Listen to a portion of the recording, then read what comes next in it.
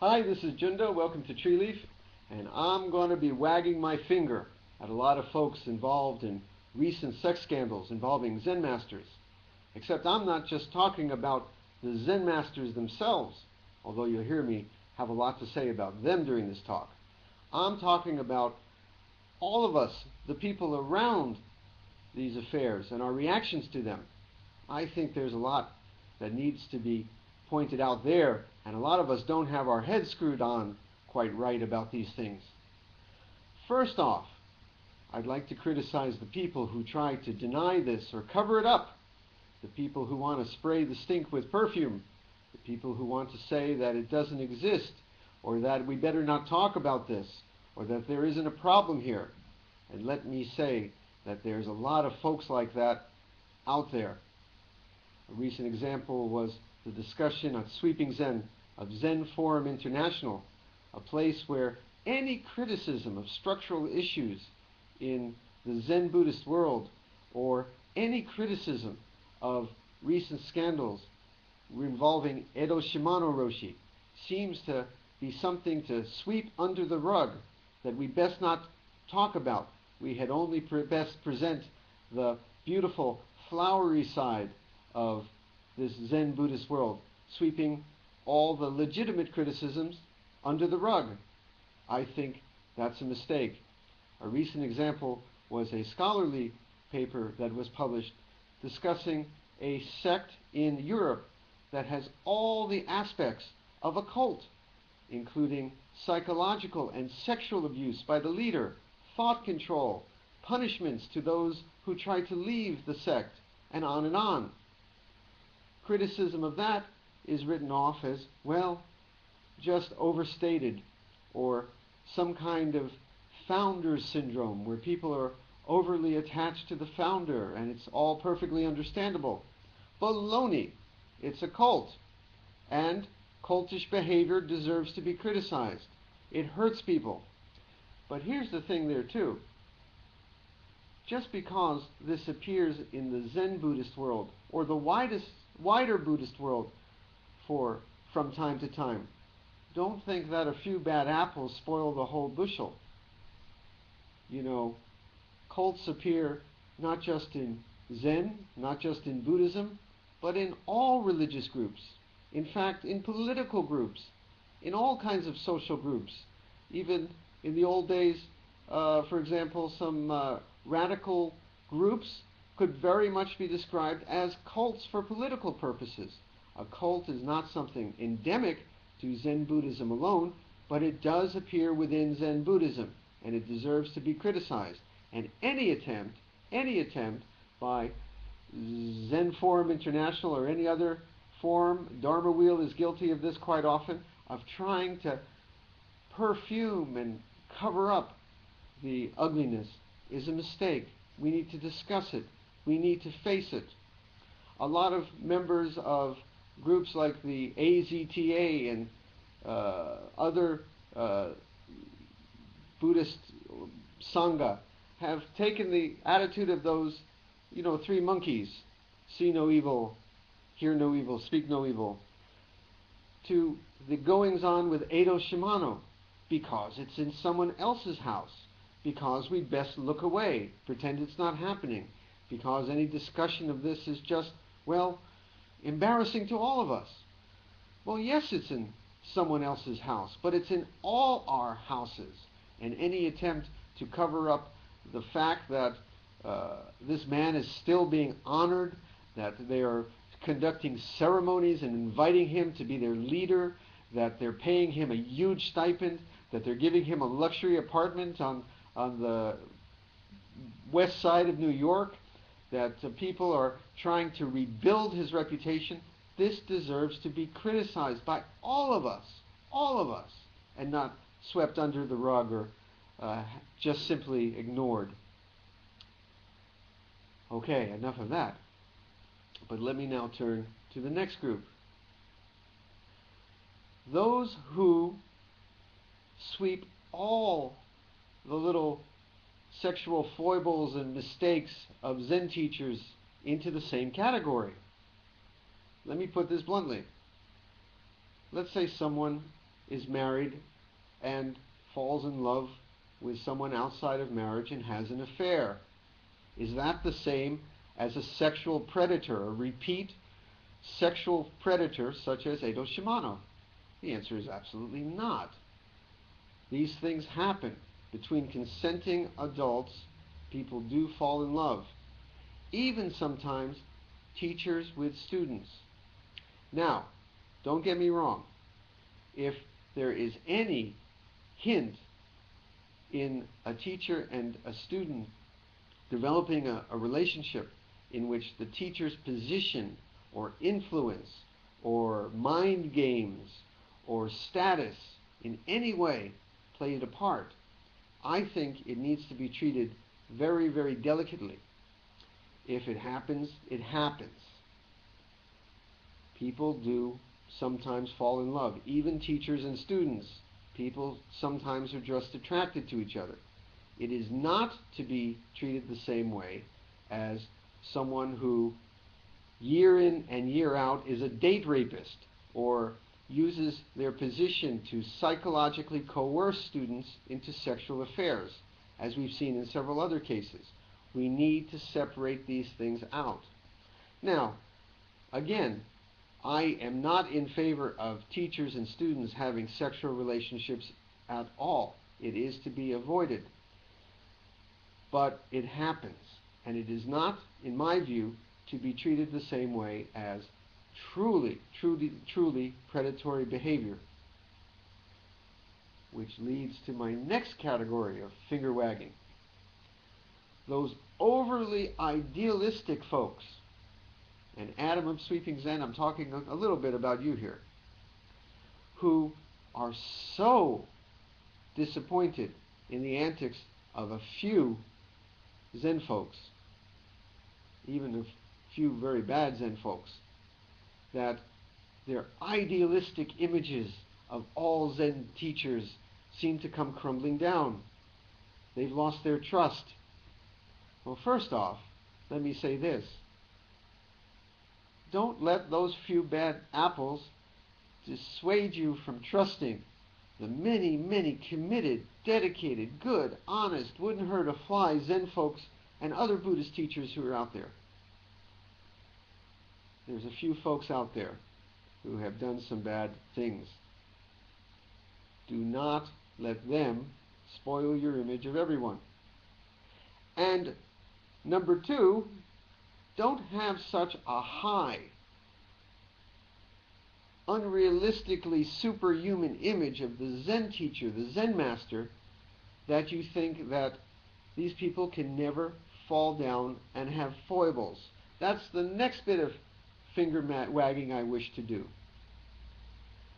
The image developed over the centuries, mostly by those very idealized lineage legends and sutra storybooks of the perfect Zen master, because their followers over the centuries idealized these folks, created fairy tales, created exaggerated images in which every bit of human sweat and smell and every scar was stripped away in the retelling of the stories of these people until they were left where they were always infallible, unable to make a mistake, every word out of their voice golden, in perfect harmony with the universe, never capable of error, never capable of breaching a precept. Baloney. And the Buddhists who believe this are naive. Naive. You're buying into the idealized, hyper-advertised image of Buddhist propaganda when you think that the Buddhist teachers of the past or Buddhist teachers now were anything less than human beings. Some very, very, very good human beings, some saintly human beings, of course, as there are in all religions. In Judaism, in Christianity, all religions have saints. And all these religions, Christianity, Judaism, Buddhism too, have people who fall down, who do bad things. And you don't criticize all the Catholic Church for the goings-on of a few Catholic priests. You don't criticize all of Buddhism for the goings-on amongst a few Buddhist priests. Fortunately, we haven't had any known cases of child abuse in Zen or Western Buddhism, but it could happen too. There have been cases in Asian Buddhism of child abuse. It could happen. And if it happens, though, it's not a problem with the whole system. It's not a problem with all the Zen masters. It is a problem with some Zen masters falling down once in a while. But let me tell you this. A Zen master, a Zen teacher, is like any master. He could be like a carpenter, a master carpenter, who is expert in making furniture. But not every bit of wood or corner turned with his tools by that master will be perfect. He could be a master surgeon who saves thousands of people with his scalpel, but every once in a while that master surgeon is going to make a mistake, maybe kill a patient here and there. Master karate instructor. Well, there's no karate lesson in how never to fall down. Even the karate master learns how to fall, not how to never be hit, but how to respond gracefully when one is hit. And this is why I say, if you want to look for a gifted Zen teacher, don't look for the guy who claims never to fall down. Look for the fellow who every once in a while trips and falls a little, and see how gracefully they get back up, back on the horse of life. This is what you're looking for, because Zen is not about just living in the perfection of Buddha beyond all imperfections. It's also about living in this muddy, tricky world of samsara, where there are sand traps and mud holes and quicksand all around. What happens when the Zen master falls in? Oh, sure, we should be pretty good at avoiding the most obvious traps, but every once in a while we're going to trip and stumble and fall right in the mud. What do we do when we rise up for that? Now again, I'm not talking about the guy who's really, really bad. Don't take a Zen teacher who's truly a rapist or child molester. I'm talking about the person who once in a while goofs, says the wrong thing, trips up, has an affair, makes an ass of himself, which, believe me, I've done more than once. I haven't had an affair. My black belt in Aikido wife would kill me if she ever saw I did. That's, besides the precepts, one major reason I haven't. Plus, I love my wife, of course. But I goof up in all kinds of other ways. What happens when you do? How gracefully do you get up, get back in balance, keep walking? That is what you want to learn from the karate master and the Zen master. Now, folks like Edo Roshi, that's not what I'm talking about. Let me tell you, that guy seems to be someone who, while he's a gifted teacher of emptiness, he's really a bad guy in other ways. And I would say that that disqualifies him as a teacher, period. I'm talking about people who screw up, mess up in small, very human ways. That is to be understood. Because Zen masters are not perfect. They're not people who always say the right thing. They're not Buddha. But this leads to my final point, and I want you to listen very closely. Zen masters are Buddha. They are perfect. They embody all the lineage and all the true teachings of this way. A Zen master can never say the wrong thing. A Zen master can never fall. A Zen master can never make a mistake. A Zen master is always perfect. A Zen master is a jewel. And I mean that. How you say? Let me explain. So are you. The true Zen adept will see that you and I are all Buddha, as is every rock and tree and star and mountain. There is nothing in this universe that can ever be out of place. Nothing that is ever a mistake, for it is all just what it is. The mountains preach with the Buddha's tongue, and so do the birds, so does the teacher. You know, the wind blowing, the seas flowing, There is never a wrong place for them to blow or flow. This universe is, in fact, beyond any place to fall. There is no mud to fall into, because it's all beyond any place to fall. And that applies for the Zen teacher too. And hopefully the good Zen teacher is someone who realizes that more than most. You're Buddha, I'm Buddha.